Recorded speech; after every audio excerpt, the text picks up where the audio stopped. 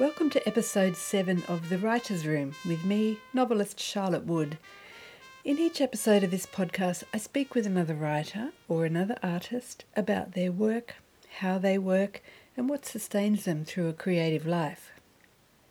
Today I'm speaking with non-fiction writer Ruby Hamad about persuasive writing, cultural critique, and how to weather the storms of public opinion while holding on to your writerly hat. Ruby Hamad is a journalist, author and academic, currently completing her PhD in Media Studies at the University of New South Wales. She's a former columnist at Fairfax's Daily Life, where she wrote about issues as varied as feminism, veganism and Middle East politics. She's also written for the Saturday paper, Crikey, SBS and the New York Times. Her Guardian Australia article, headlined "How White Women Use Strategic Tears to Silence Women of Colour," became a global flashpoint for discussions of white feminism and racism, and grew into her first book, White Tears, Brown Scars. It was published in 2019 by Melbourne University Press and will be released in North America and the UK later this year. I spoke with Ruby at my house in inner Sydney, so this episode's background noises include reversing garbage trucks, my 3-year-old neighbour, and assorted other suburban harmonies. I hope you enjoy this interview. So welcome, Ruby Hamad. Thank you so much for talking with me today. Thank you for having me. My first question to you is, when did you know you wanted to be a writer? Oh, see, that it's not that easy for me to answer because I wrote my first story. I was like 7 years old, and I didn't, think that much of it. But my primary school teacher, she made like a really big deal of it, and she typed it up and she laminated it, and said that I was, it was very great. And so I thought, oh, maybe I can be an author. So I had this secret ambition, but it did drop off, and so I didn't really nurture it. I did a lot of reading and not so much writing as a young, adolescent.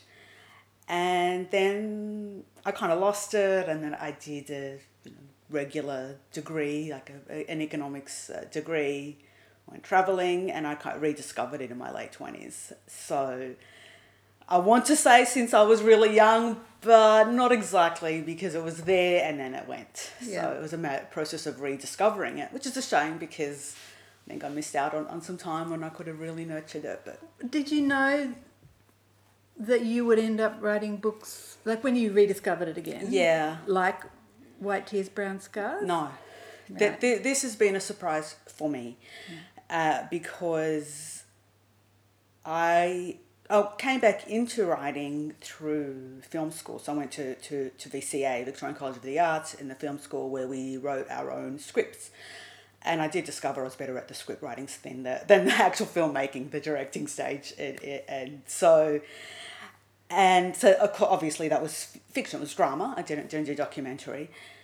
And through there, while after graduating and trying to get films off the ground and coming so close so many times, and it just wasn't happening. I was getting older, and I'm like, I'm gonna be 40, I'm gonna be 50 and have nothing to show for it. So he's silly me thinking, well, it might be easier to go, revive your old dream of writing and journalism, and because sure, it might be hard to get published as a writer, as a journalist. However, it's not costing you money like it has costed you with filmmaking. So, and at that time I still, maybe foolishly thought that it would be easier to break into media and writing than it would be into film. Film just seemed so hard and heartbreaking because I came so close so many times.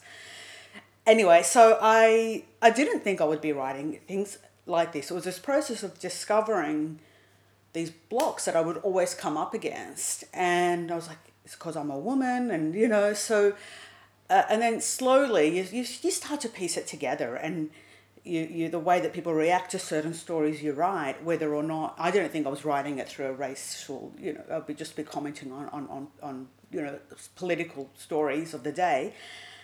the commentary and the pushback that I would get in the comment section, this is before social media really exploded, they would always draw attention to my name and to, her name is Hamad, her last name, which of course you'll think that. So I would be writing something like criticizing the Iraq war or something. Yeah. So essentially implying that because of my heritage and my background from the Middle East, I couldn't actually have an objective view or I couldn't have an honest view.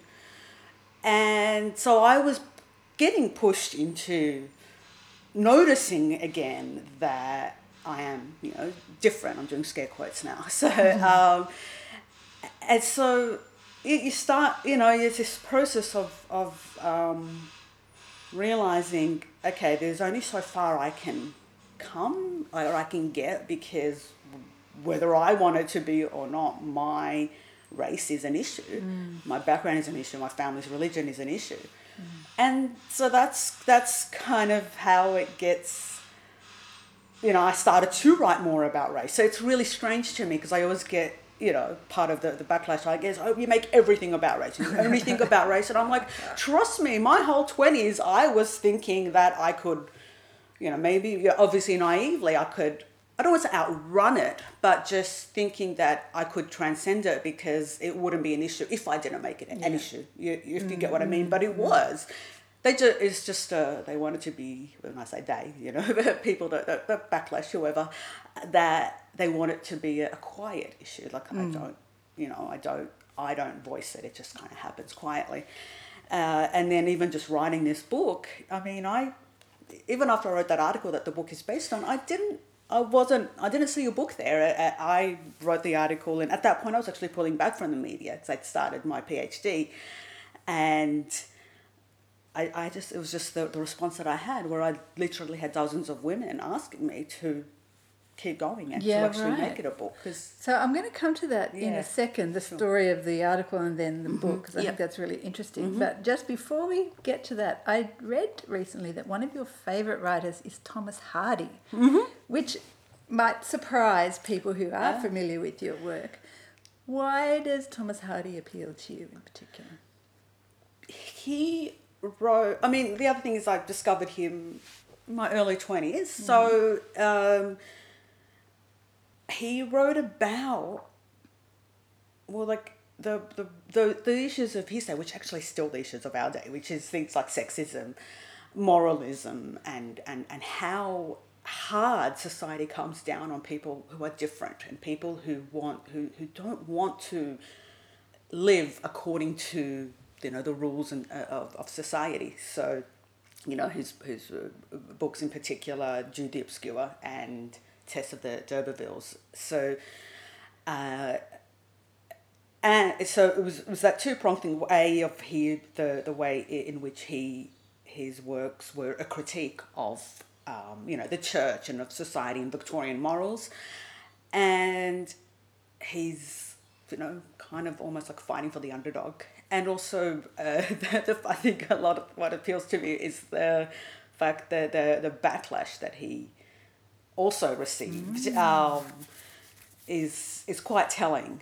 That we still, it's more than 100 years ago, as a society, still have a major problem when people just try to hold up a mirror or a critique of not just certain pockets of society, but the whole structure of it, the whole system. And I think what Thomas Hardy does in some of his work is to show that there's something quite rotten throughout all of the classism, the sexism. And fascinating. Thank you. I'm going to get on to White Tears, Brown Scars now, but I've often thought that as a writer, when one is writing a book, there are often one or two sort of touchstone books that are kind of guides for you, or companions for you as you write yours. And I've heard you say that Edward Said and Kyla Schuller, there are two books of theirs that really kind of sound like they were touchstones for you in writing White Tears, Brown Scars. What did they bring to your writing intellectually and psychologically? And also, how did they sort of give you courage to keep writing into this, territory that has got you a lot of backlash. Yeah.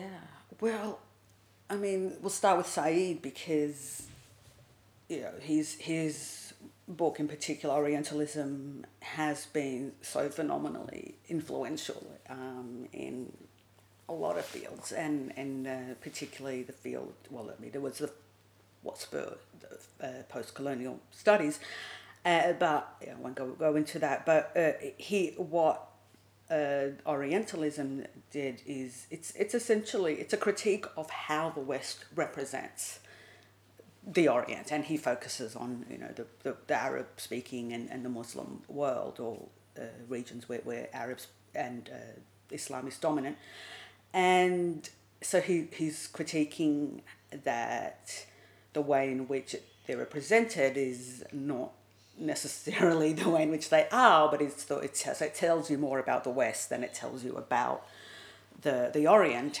And so I drew on a lot of that because, I mean, my book, the entire first half of it is about how Western society or white society has represented non-white women. So in that respect, it borrows a lot from Said, and that it's a critique. I'm not attempting to say this is exactly what black women are like and what Arab women are like and what indigenous women are like. That's not what I'm saying. What I'm saying, this is how they are represented. And then in the second half, I then turn it around to do my own study of whiteness and white womanhood in particular. So not so much white women, but white womanhood, and then how white women do have that option to either play into that or not. Or maybe often they don't realize because it's just not spoken about, well, it's starting to be now, but so, and that's where Kyla Schuler's work in particular comes in, because she deconstructs white womanhood as what's a the name racialized of that book category.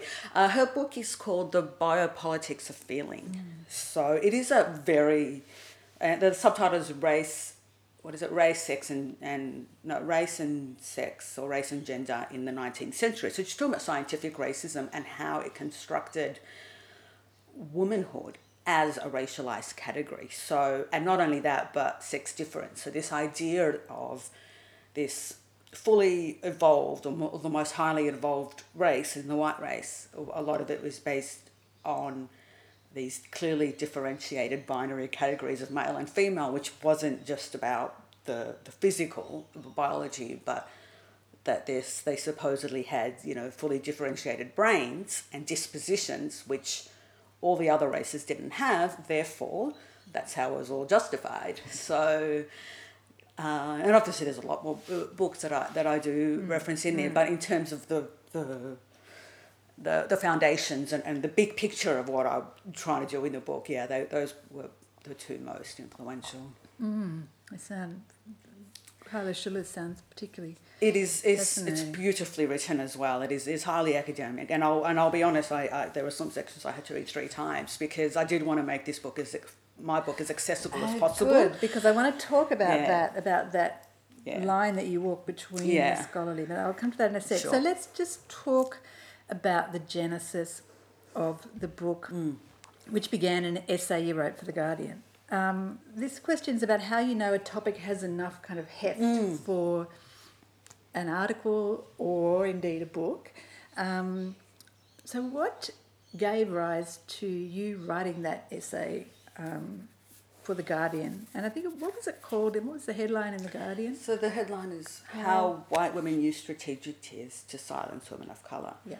So it's interesting because if I'd done the headline myself, I wouldn't have focused on the tears aspect. I obviously, I did mention that, and I quoted other women that have said that, but I was focusing more on this dynamic of, and I'm terrible with titles. They either come to me right away or they never come. So I couldn't come up with one for that, so I left it to them, and so I was focusing on this dynamic of when we being women of colour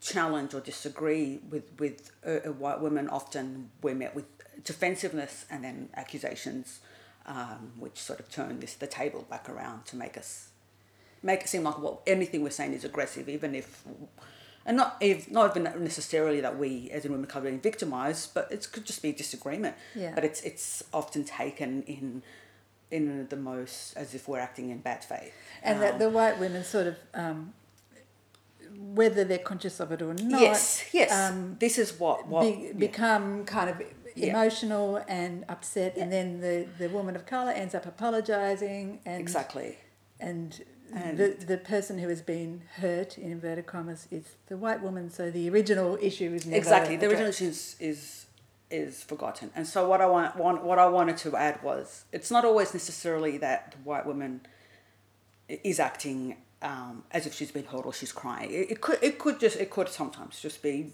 anger or withdrawal. So it's not always. So that's why I probably wouldn't have put this. But that's you know, just the bane of the freelancer's life. Yeah, right? and it's just become white tears has kind of just become a shorthand for all of these sort of accompanying behaviours or additional responses and emotions. It's not always necessarily crying emotional. So that happened because I was experiencing it, and at that point, for me, I think what really made me hit on it was because I was experiencing it in areas I wasn't expecting it.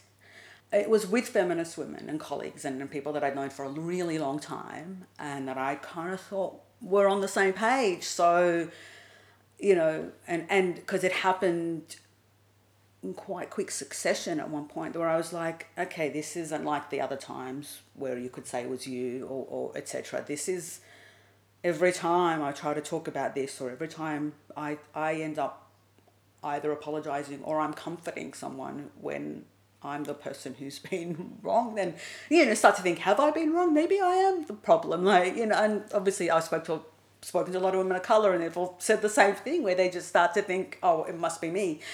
And I do want to say, I don't want to get into this, I don't want to imply that we're never wrong. That's not, that is sometimes a response that you get, like, well, what are you saying that every time a white woman cries, she's manipulating, and brown and black women can never be wrong or aggressive? Not at all. I'm talking about the fact. As a given, but well, I hope so, but yeah. So anyway, because it happened in such quick succession, and in cases where it's like, God, all I was saying was I disagree. Why did you get so upset? Like, I don't understand. And then in some cases, and this is work related, so I really can't go into detail. I did get hit with actual, why are you doing this? And nothing's good enough for you. And I was like, you're my boss. Like, you're an editor. Like, you're making a lot of money. I'm a freelancer. How can you possibly be saying that I'm making your life difficult? I'm the one who can lose my entire platform and income if this conflict isn't resolved. So with all that happening, in a personal capacity and a professional and online, I was like, there's some sort of pattern.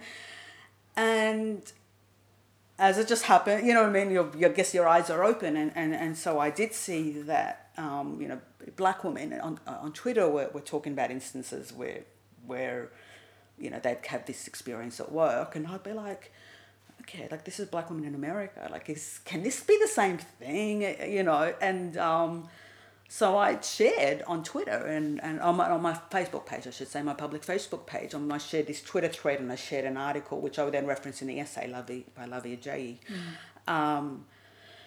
It's like, brown and black women in Australia, like, has this happened to you here? And like the response I got was so overwhelming. I was like, right, this is what I'm experiencing. It is related to what these black women in America and Canada are talking about. So this is a societal issue. That's when I realised that it was worth an essay. And yeah. So you wrote the essay, you sent it to The Guardian. They sat on it for the thing with the essays, I knew that it would... I don't want to, first of all, I just want to, sorry, I know I talk a lot, but I want to clear out, the first thing is I'm not implying that I'm the first person to write about this, but in Australia, in the sense of writing about it in a mainstream capacity, it was quite unusual then. Even in non-Australia, writing about it in a mainstream paper like The Guardian was very unusual. And then, you have that in particular in Australia, where we are behind other countries in how much we're willing to talk about things, especially because I was saying that this is happening amongst feminists as well. And then, of course, I do reference Ali Morton Robinson and her book. And so her book was a it's a critique of Australian feminism and how it relates. And this book is talking up to the white woman. Yeah, talking up to the white woman. So so I wanted to expand beyond that. So and it wasn't, my book's not just a critique of white feminism. It's a critique of it's a study of the conceptualization of white womanhood in Western society. Anyways, but now I'm jumping ahead. So. Yeah, what I want to go back to the essay is I pitched it to the editor in person because I knew that it would just be like, if I pitch this, I want to do this story about how every time, or a lot of the times, I shouldn't say every time, a lot of the times when women of colour have a disagreement with a white woman, even if she's a white feminist, even if she's a friend, they get victimized. So I knew that it's not the kind of thing that, so I pitched it in person and she said yes. And then I sent it and they sat on it for 2 weeks. I just thought, oh my God, they think I'm horrible. What have I done? Because, white women's tears was not a household term then. Like it's a lot more common now, and it just wasn't. And I almost wrote in, I said, you know what, let's just withdraw it, forget that I ever wrote it. But, eventually they did publish it, and yeah, that's what happened. And I knew it would be, I knew I was going to get backlash, but I did think the backlash would be confined to Australia, and it would be confined mostly to progressive or feminist circles. I just didn't think it would, because that's who I was writing it for. I was trying to say to progressives, all these things that you say about, it's not just them. You do it to us too, But because it's The Guardian and the international editors picked it up as well, it just kind of went viral. And a lot of the response, particularly from overseas, was, from non-white people, women in particular, was like, never thought I'd see this in something like The Guardian. So it was a phenomenon they're well aware of, but it just hadn't, to that point, really broken through into the mainstream. We hadn't been able to push it through. And so you first got a lot of the backlash, hate response, basically, and you almost emailed the editor to ask them to take it down. I did email. That's right. But they did it. Well, because I then emailed before they saw it to change, but they also said they wouldn't do it anyway, so it's just as well. But I did walk it back. I was terrible, because at that point I was like, okay, I'm I've seen what's happened to other white women of colour and other backlash I've gotten, but this one seemed bigger. And it's frightening. It's frightening because it's just like, okay, anything I say or do, this is gonna follow me. People are not, they're not taking it in the spirit in which it's written. They're probably not even reading it really, and they're just going to turn it into whatever they want to turn it into. So and you'll it was never quite terrifying. And I'll never escape it. That was that, and but obviously then I also realised pretty quickly that taking it down is worse because it's an admission, and one other thing with women of colour and people of colour in general. Apologising doesn't make things go away with us. All it does for a lot of people is confirm their already bad opinion of us. So it's not like we can wipe the slate clean. And at the end of the day, I still stood by it. It was the reaction. But fortunately, because it did go overseas, there was such a massive outpouring of support that it kind of, it helped me to cope with the backlash, and it kind of just drowned it out. Because, it's isolating someone is kind of the best way to victimize a target. But as soon as, if people are going to come, rally around and defend that person, it's a lot harder to, and so that support did come, fortunately. And that is really phenomenal that you got that support. I'm going to come back to something a bit later that you said when you decided, of course I stand by it and I won't have it taken down. You referred to your natural stubbornness and Yes. self-belief, which I'm very keen to hear more about. But I don't want to go too much into the content of Sure. White Tears, Brown Scars, because this podcast is about process, and I don't think you've been asked much about how you write. Yeah. It's always what you write. But of course, all I want to say really about the book is how powerful and intelligent and measured and convincing it is, and I recommend that everybody read it. Thank you so much. So, once you decided, with a lot of encouragement from other people, to turn it into a book, what were your greatest challenges then? Going from an essay to a book, not just the intellectual challenges, but the kind of writerly ones about language and structure and that sort of stuff, and argument.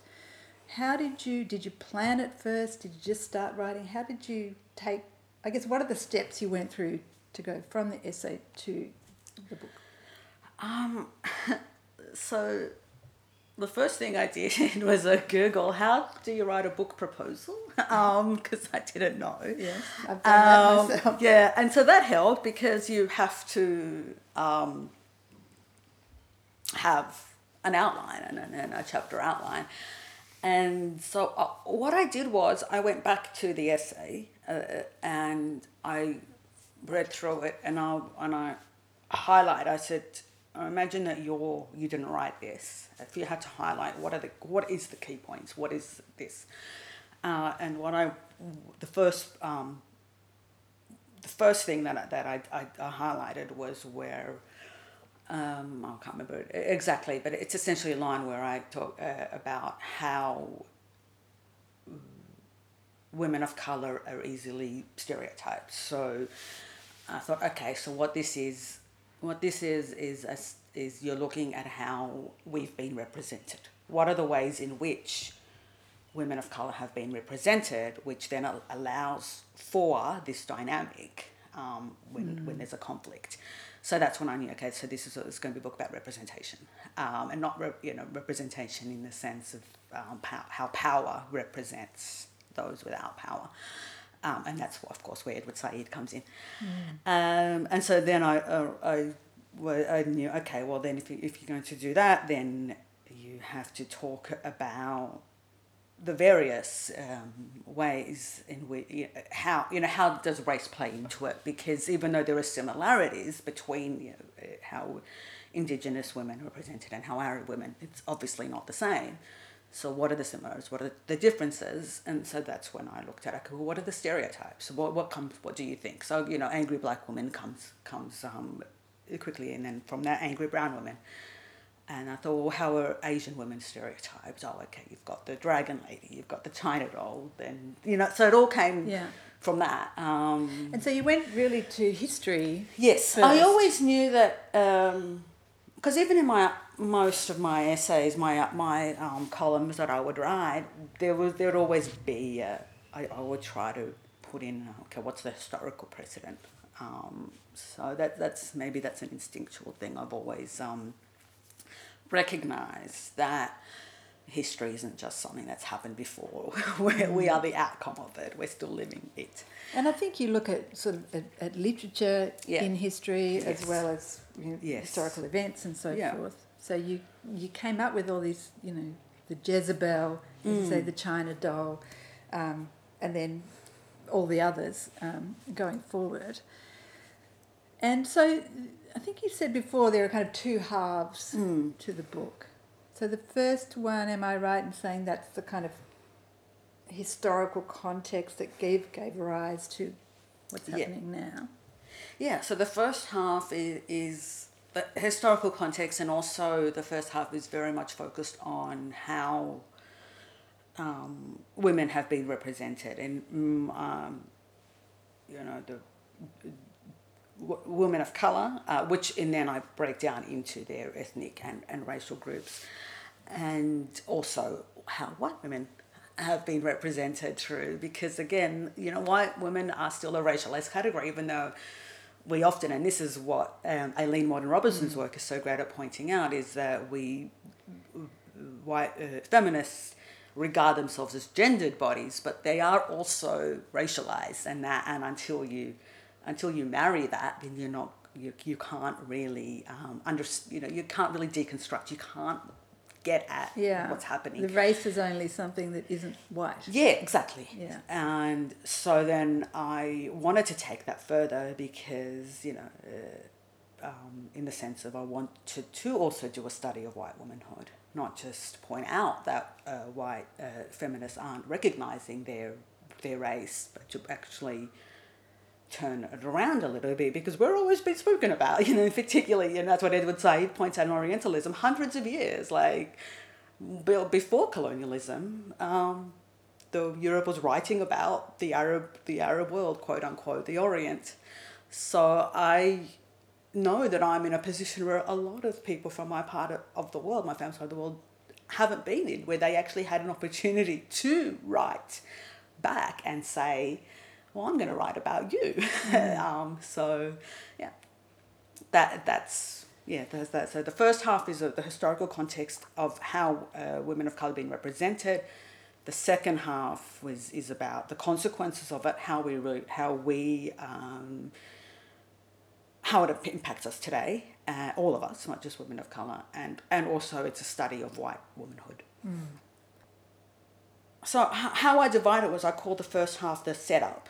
So this is how colonialism set it all up. The second half, I say the payoff. So this is how it's paid off for colonialism and how we're now still trapped in that system that was set up in that first half.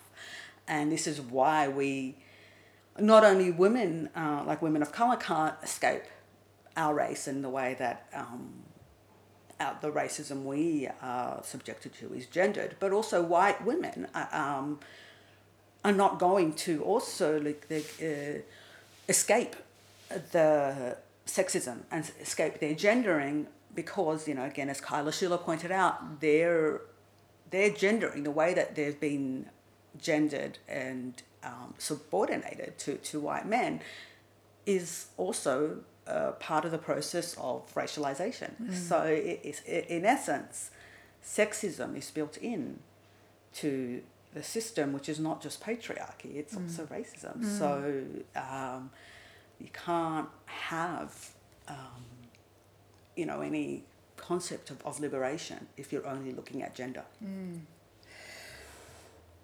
Why are scholarly sources so important to you, to to your work? You're always referencing other writers and going to sort of, you're not just looking around your own world, but you're drawing on these really substantial works by other people. What does that do for your work?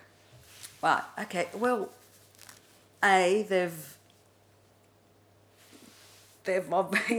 done a lot of the groundwork, so there's no need to sort of reinvent the wheel. I'm trying to build on what others have said, and it's I always like to give credit where it's due and acknowledge no one just comes up with anything, and also I think it's their scholarly work is systematic. So they've sat down, they've got into the history, and they've looked at and analysed the archives and the records, and then that's what they've given us to draw on. So, and what I like to do is to bridge that gap between, because there is a gap, and I in the sense that a lot of the issues that I talk about in my book have been spoken about for decades, and they've been mostly spoken about in an academic context, and very often it just doesn't reach beyond that. And I think part of that is it's kind of ignored in the mainstream by media and activists, like as in some feminist activists, but also it is an issue of accessibility in language. So I want to make these concepts and these arguments that have been made in the academy available to people that are not from the academy, and that would otherwise struggle to read and understand because academic writing is basically code. Like, you have to understand the code. Well, that's what I was about to get to, which is it seems to me that you write out of academia, but also away from it. I mean, you sort of, as you say, bridge the gap between academia and a general audience, so that a book club will pick up your book, so they're not going to pick up Kyla Schuller's book, right? Yeah. So how important is that to you, that sort of line that you're walking between scholarly and popular non-fiction? Yeah, I mean, well, very obviously, because I worked at making the book that way. Is exactly to place it between. And I think it's important to recognise the intelligence of your audience while also understanding that they just don't have that academic background, or even maybe even a desire to. That doesn't mean that they're not able to engage with these concepts. And also, I wanted it to be read by as many people as possible. So writing it in a more accessible style was paramount, without losing the rigour of academia, and so that it's not just, this is what I think. It is what I think, but I also try to ground that in something else. This is why I think this. Yeah. I was thinking about your work in the context of my friend, the writer Lucinda Hodforth, has a book about speech writing called Leading Lines, and she talks about Plato's 4 rhetorical strategies of... Oops, my mistake. It wasn't Plato, it was Aristotle. Sorry, Lucinda. Sorry, Aristotle. 4 rhetorical strategies of ethos, meaning integrity, authority, logos, logic, pathos, appealing to the emotions, and kairos, timing. And I wondered what you think of those as kind of guiding principles for persuasive writing, because, timing with this book, it's about to be published in the States, right? The timing is just brilliant. Yeah, the timing is, yeah. So, anyway, what do you think about those 4 kind of... I mean, I wasn't conscious of that as I was writing, but it certainly applies. I think it's I think some of it is, for some of us, is probably instinctual, but it certainly... because you really do hit all of those notes. And I think the scholarly stuff is that ethos, authority, your personal experiences brings the emotional impact of this stuff on women to life, and the logic obviously is all there as well, and as I said, the timing. So it just seemed to fit so perfectly. I wanted to mention it. Thank you. What about popular culture then? Because you find a lot of clues and sort of examples of cultural behaviour in popular culture in a way that someone like me, I don't really pay attention to Disney this or, who's in Doctor Who or whatever. I'm just not a very popular culture person. But why is it important to pay attention to it? Because it's so pervasive. We can choose to ignore it and remove ourselves from it, but that doesn't change the impact that it has out there on others, and also because looking back into sort of their history and popular culture has always been a way in which the dominant culture has asserted itself and asserted its dominance, and so looking through literature and art, and then in the modern context we can add reality TV and all sorts of I've got a quote in there from Stuart Hall, who was a late academic and Marxist and critical race theorist, and he has a great quote where he says that he pays attention to popular culture because this is a site of of hegemony, and where culture is contested. It's where it's asserted and it's where it's resisted. And then he adds, if it wasn't for that, I wouldn't really care about it at all. And so that to me is, which is not just that I never watch popular culture, I do engage in it, but the reason in which I don't think talking or analysing or including popular culture in analysis in any way takes away from the sort of its intellectual worth or weight. Yeah. It's recognising that it has a massive reach.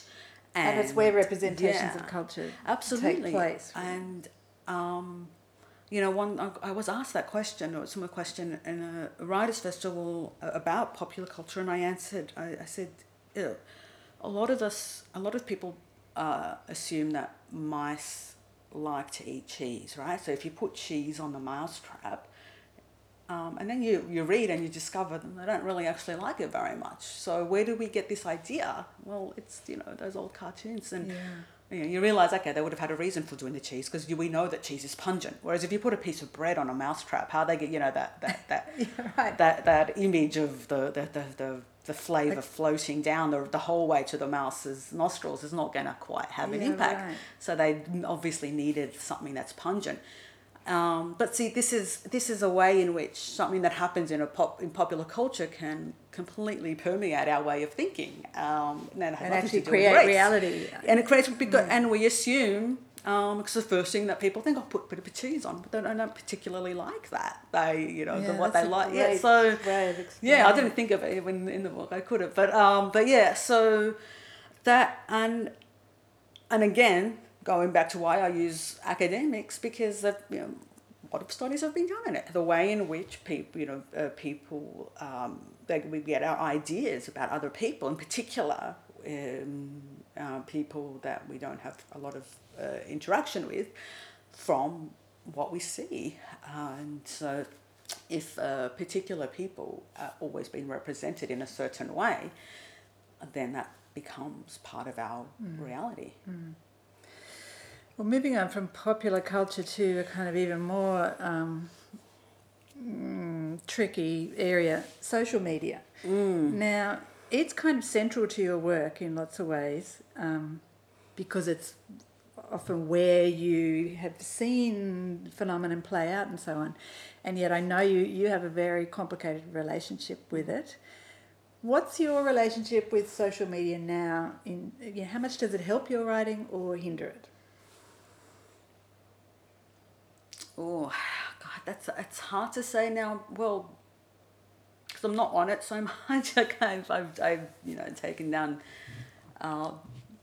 my Twitter account, which happened after that book was released here in Australia. And why did you leave Twitter? Oh, the harassment, the bullying. I was getting too much, and I will say it wasn't from the right wing. So that, if you want an indication of how pervasive it can be in terms of targeting women of colour that are saying things that some people don't want to hear, right-wing bullying was a lot easier for me to handle than coming from progressives and the left. But so, look, it's still important, and I still look at it to see what's happening, because it's just, all media is on there, and but I don't like to. You can't just base everything just on what's happening online. You have to kind of see, how is this playing out in the real world? Yeah. Because if there isn't a connection, then it's purely an online. I think for me, that I was on Twitter for 9 years and I left it a few years ago, and one of the things that became really clear when I left it, and I loved it for ages, same, was how when you're not on it, you realise that actually hardly anybody is on it, and I think I looked up the stats on Twitter in Australia. It was something like 13% or something of Australians are using Twitter. But when you're on Twitter, you feel like the whole world is there. Yeah. So you feel that it's representative when it's really not. Anyway, there's lots of... The problem there, however, is because a lot of journalists are on it, or all journalists, then they take that and they put it in the media. So social media becomes media. Yeah. That is why, in my mind, Twitter can't be... kind of sort of ignored or overlooked in the same way that things like Reddit or 4chan, even though they have massive audience, interaction there,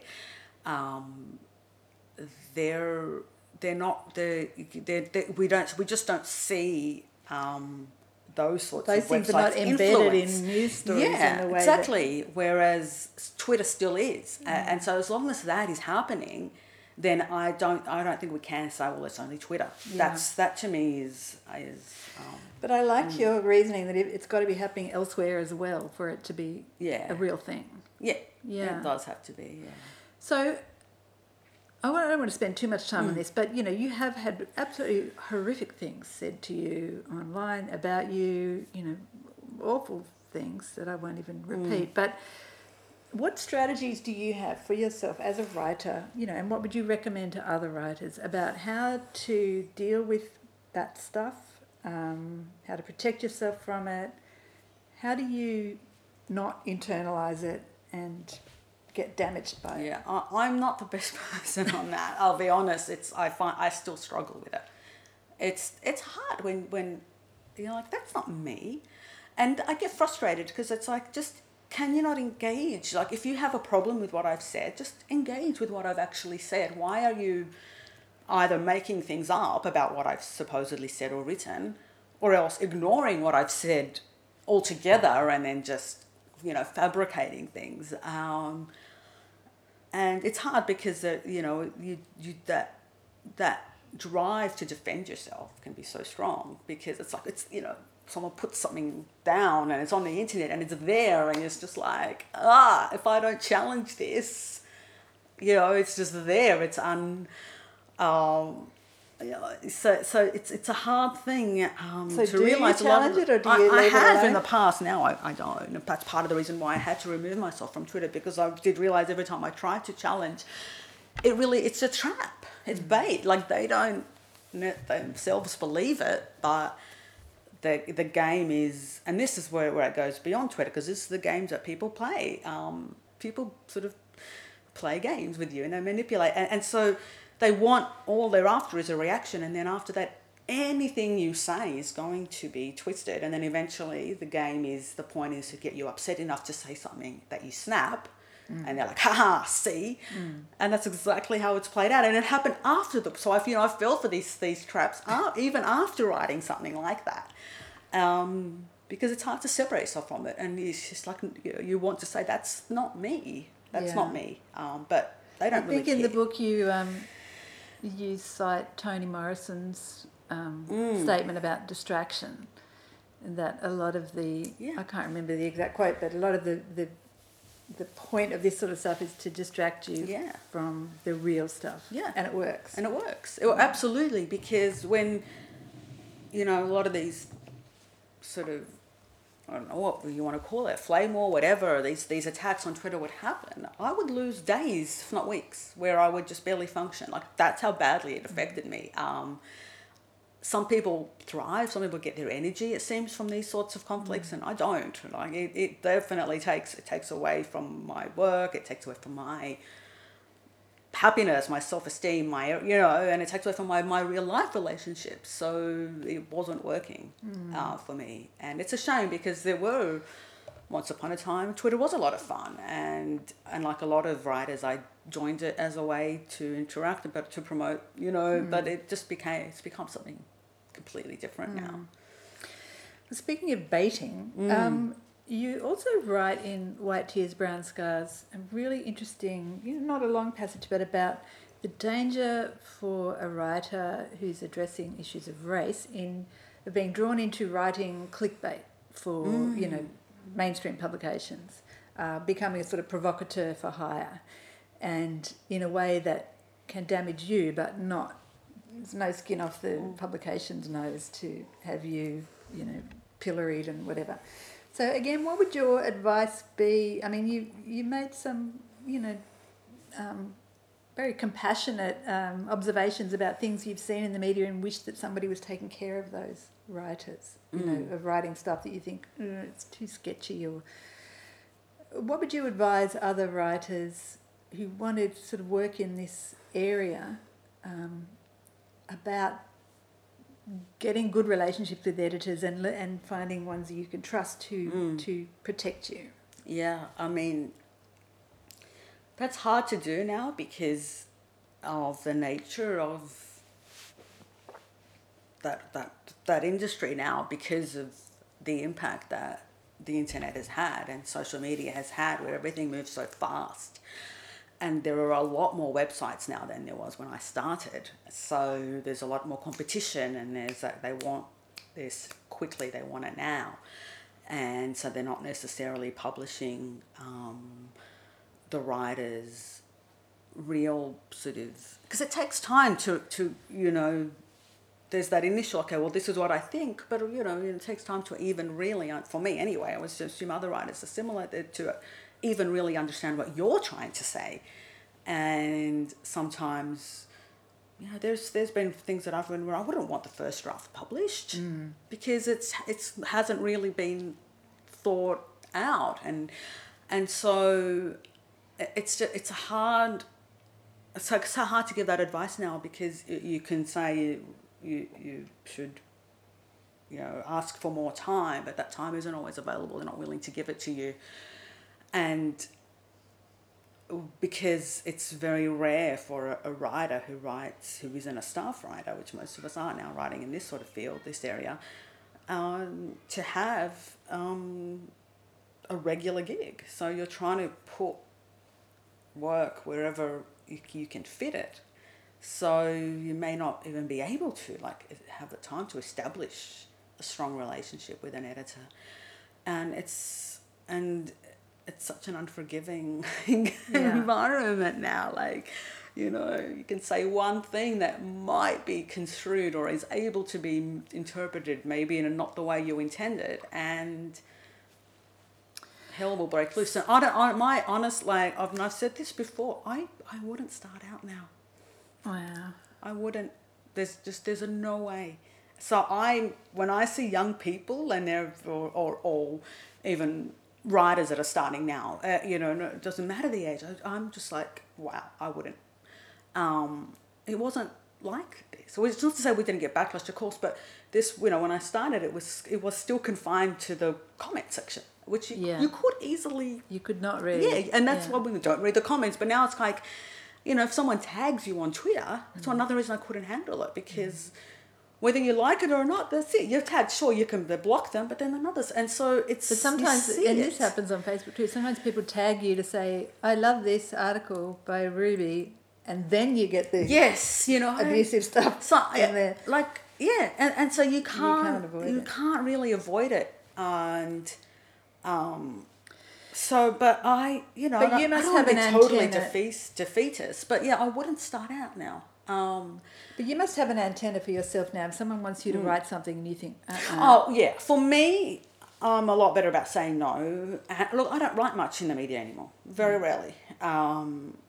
And that's partly because I'm trying to focus on my PhD. And it's partly because of all these issues. It's too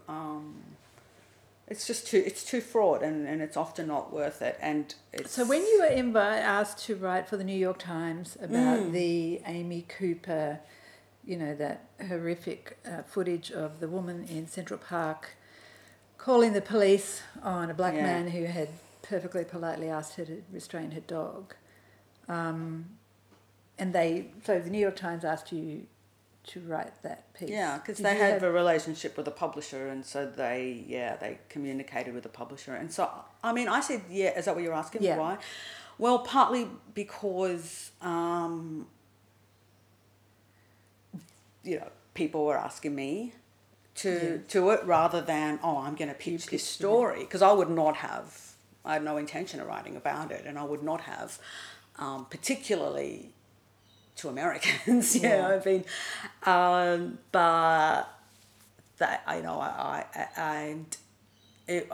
agreed, and also because it was, their reasoning was, this is, because my first response was, am I the best person? Is this something that particularly Americans and Black Americans should be writing about? And the response was, the way in which you analyze it, it fits into what your book's about and what your work is about, and you can focus on the specifics of the interaction, and then what your work does is widen it to show how it affects others and what the bigger context is. And I guess you had already done the thinking and the work. Well, exactly. It was and I have to say, when I saw that footage, your book was the first thing I thought of.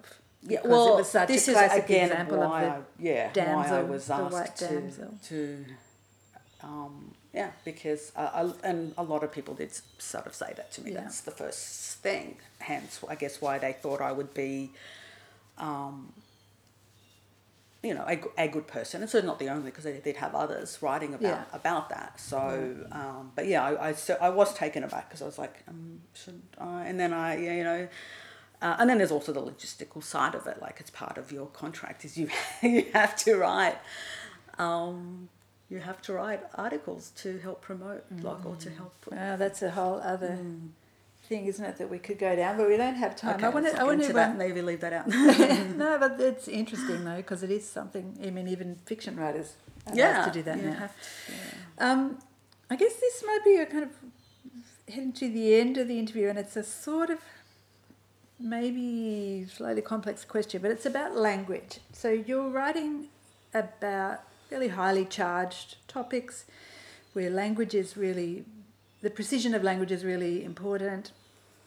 And I might be wrong about this, and I'd love to hear your thoughts on if so, but sometimes it seems to me that it's become very easy for people to just grab hold of terms like white fragility or Karens or wokeness or whatever, to kind of really quickly take those up and use them in a way that kind of A, decontextualizes them, B, deadens the original meaning in some way, and allows people to actually stop thinking.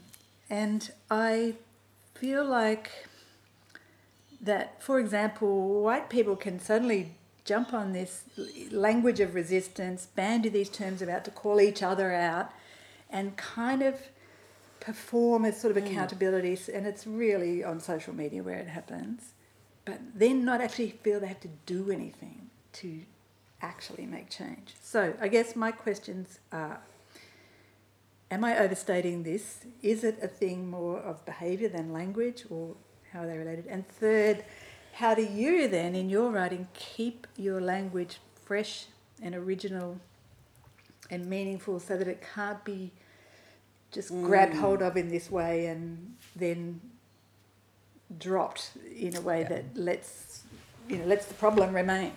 It's a long question, sorry. Yeah, no, it's really, really good question, because it is something I think about a lot. So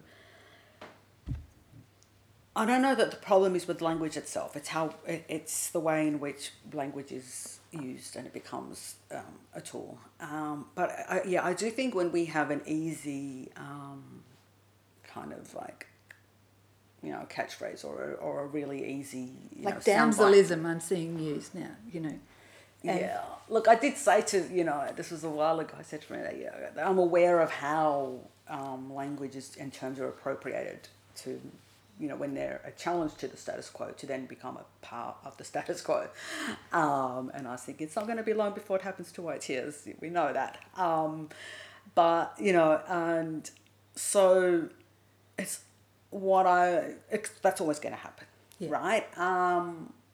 And I could see it happening with Karen, and which is not something I use. Like, I've used it jokingly. I did think about when I was doing the edit for the US version, because since then it's kind of grown on, and I was like, no, I don't even like. I think that's gonna peak and wane, because exactly what you said. Like, it's been used. I see white women calling women of color Karen now. Like, it just makes no sense. And the other thing is, it was a slang term, and which I did think originated with African American women, and it was more to denote an annoying, a white woman who's annoying them. It's just like, okay, Karen, what are you, So I know there's disputes about where it originated, but in the way in which we use it, or is in the way people of color use it, now it's just become anytime a white woman does anything, it's a Karen. It's kind of like, it kind of, as you said, it deadens the meaning, and it allows for its appropriation, and it allows for the ridicule of all of the discourse, if that makes sense, so... And you've talked about woke being used in that way. Yeah. And again, I mean, that's a term I've never used, because that's definitely a term that's originated with African Americans, and it did denote, like, it was not just a reference to I've awakened to racism. It was meant to be the whole interplay of how capitalism and racism sort of work together. So, and now it's just used to mock anyone who talks about racism. So again, it's the mockery of woke, the term, and wokeness that has untethered it from sort of a material analysis of economics and class. It wasn't the people that came up with it. And so this happens. It's happened with identity politics. This is something I do wish I could have talked about more in the book. And, and it's happened, all those terms, identity politics, intersectionality. These are all, they very much link these issues of, quote unquote identity to capitalism, to economics, to class, to the system, to structure, whatever you want to say. It's in their application, sometimes by well-meaning white people, and other times very deliberately in bad faith, to divorce them again from material analysis, so that they can then say, oh, you just always make things about race. So then we get attacked from both ends, like in the right and the left. And as you say, it can then be used to just dismiss entire concepts. Entire so and I don't know, what the answer is, because it seems every time a new term comes, the same thing happens. And so then again, it's kind of, we need to look back at how we use language. And that's kind of where I'm starting to go with my work now, to look at how language is deliberately misinterpreted and appropriated, and in order to project a specific kind of meaning or a specific worldview or a specific system. Because, the problem is not with the term. This is what people will be like, oh, we have to stop saying identity politics, we have to stop saying this. And even, even words like people of colour now, women of colour, it's like, well, I'm not a person of colour, I'm this, I'm that, and absolutely. But it was only ever meant as a collective term, to denote solidarity, and sometimes just because saying non-white is a bit, so I use the example of, in my US version of the book, I have to have a subtitle. And so the subtitle we chose was, as in me and my publisher, was How White Feminism Betrays Women of Colour. So without that term, women of colour, I mean, it would, how white feminism betrays non-white women. Like, it just doesn't have the same ring. Then you've got white in the title 3 times, including the main title. But I needed a term that did encompass all non-white women, which is not to say that I treat them all exactly the same, because the book absolutely doesn't, but it does affect all non-white women. You need terminology. We need a term, but no term is ever going to be perfect. It's never going to fit, because race itself is constantly, it's a weapon. It's constantly changing, and so it expands in the sense of who can be white and who can be privileged. And sometimes Arabs are a good example where they can and often do aspire to whiteness, but it's very conditional and it's very individually placed. It's if you assimilate and if you behave exactly how we want you to, and you never speak back, then we can kind of treat you as white. But you're not a complete person, because you're never allowed to really contribute critically to society. Well, that brings me to probably what should be my final question, which is about being an outsider. I think I referred earlier to you saying you have a natural stubbornness. And I wonder if you think that a good artist or scholar or a good persuasive writer needs to be an outsider in some way. is belonging risky? Yeah, I certainly, yeah, it is. Because it's a lot harder to critique, because you may not want to offend people, you may not want to upset people, you may be afraid that you're going to lose your position and your standing. Maybe you don't see it as clearly because you're so immersed in it. And I do, yeah, it's a hard thing because being an outsider can be rough. And I wish I knew to go ask this, because Edward Said does have a great quote about what he calls the exile. It's not just a physical exile, like you can be in exile anywhere where you're in this constant state of being unsettled, and as a result you're unsettling others. But he said it's necessary for, he used the term intellectual, but we can expand that to any writer, any creative, in a sense. You have to be ruffling the feathers. You have to be sort of, and that does come a lot, I think, from being marginalised and pushed aside. And because, in my case, it leads me to go, okay, well, why is this happening to me? What does this say about, this can't really only be me. There is, I try to take my experiences and then say, does this tell me something about the world at large and society at large? If it does, that's when I write about it. If it doesn't, then I'm like, okay, well, then this is some sort of issue that I need to deal with, or I need to look at in myself. But yeah, sadly, it's one of those things. It may not be the case for everybody, but I do think, because it was I knew I was starting to get ostracized from media, and the more and more I was pushed out of these circles, and feminism, that really got me going, what's really happening here? Because I haven't really done anything, and I work hard, and I know my work does like well with readers. Why am I, why am I being ignored or mocked or pushed aside or spoken over or demonized? I don't understand. So it was a process of trying to understand all that. I think that was such an interesting point about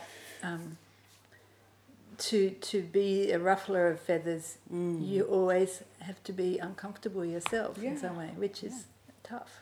Everything I say, I'm always going, am I going to say the one thing that's going to just completely finish me? But then I also kind of feel I'm in a position where I can't stop now, because I do have an opportunity that probably most people don't, especially not people from my background.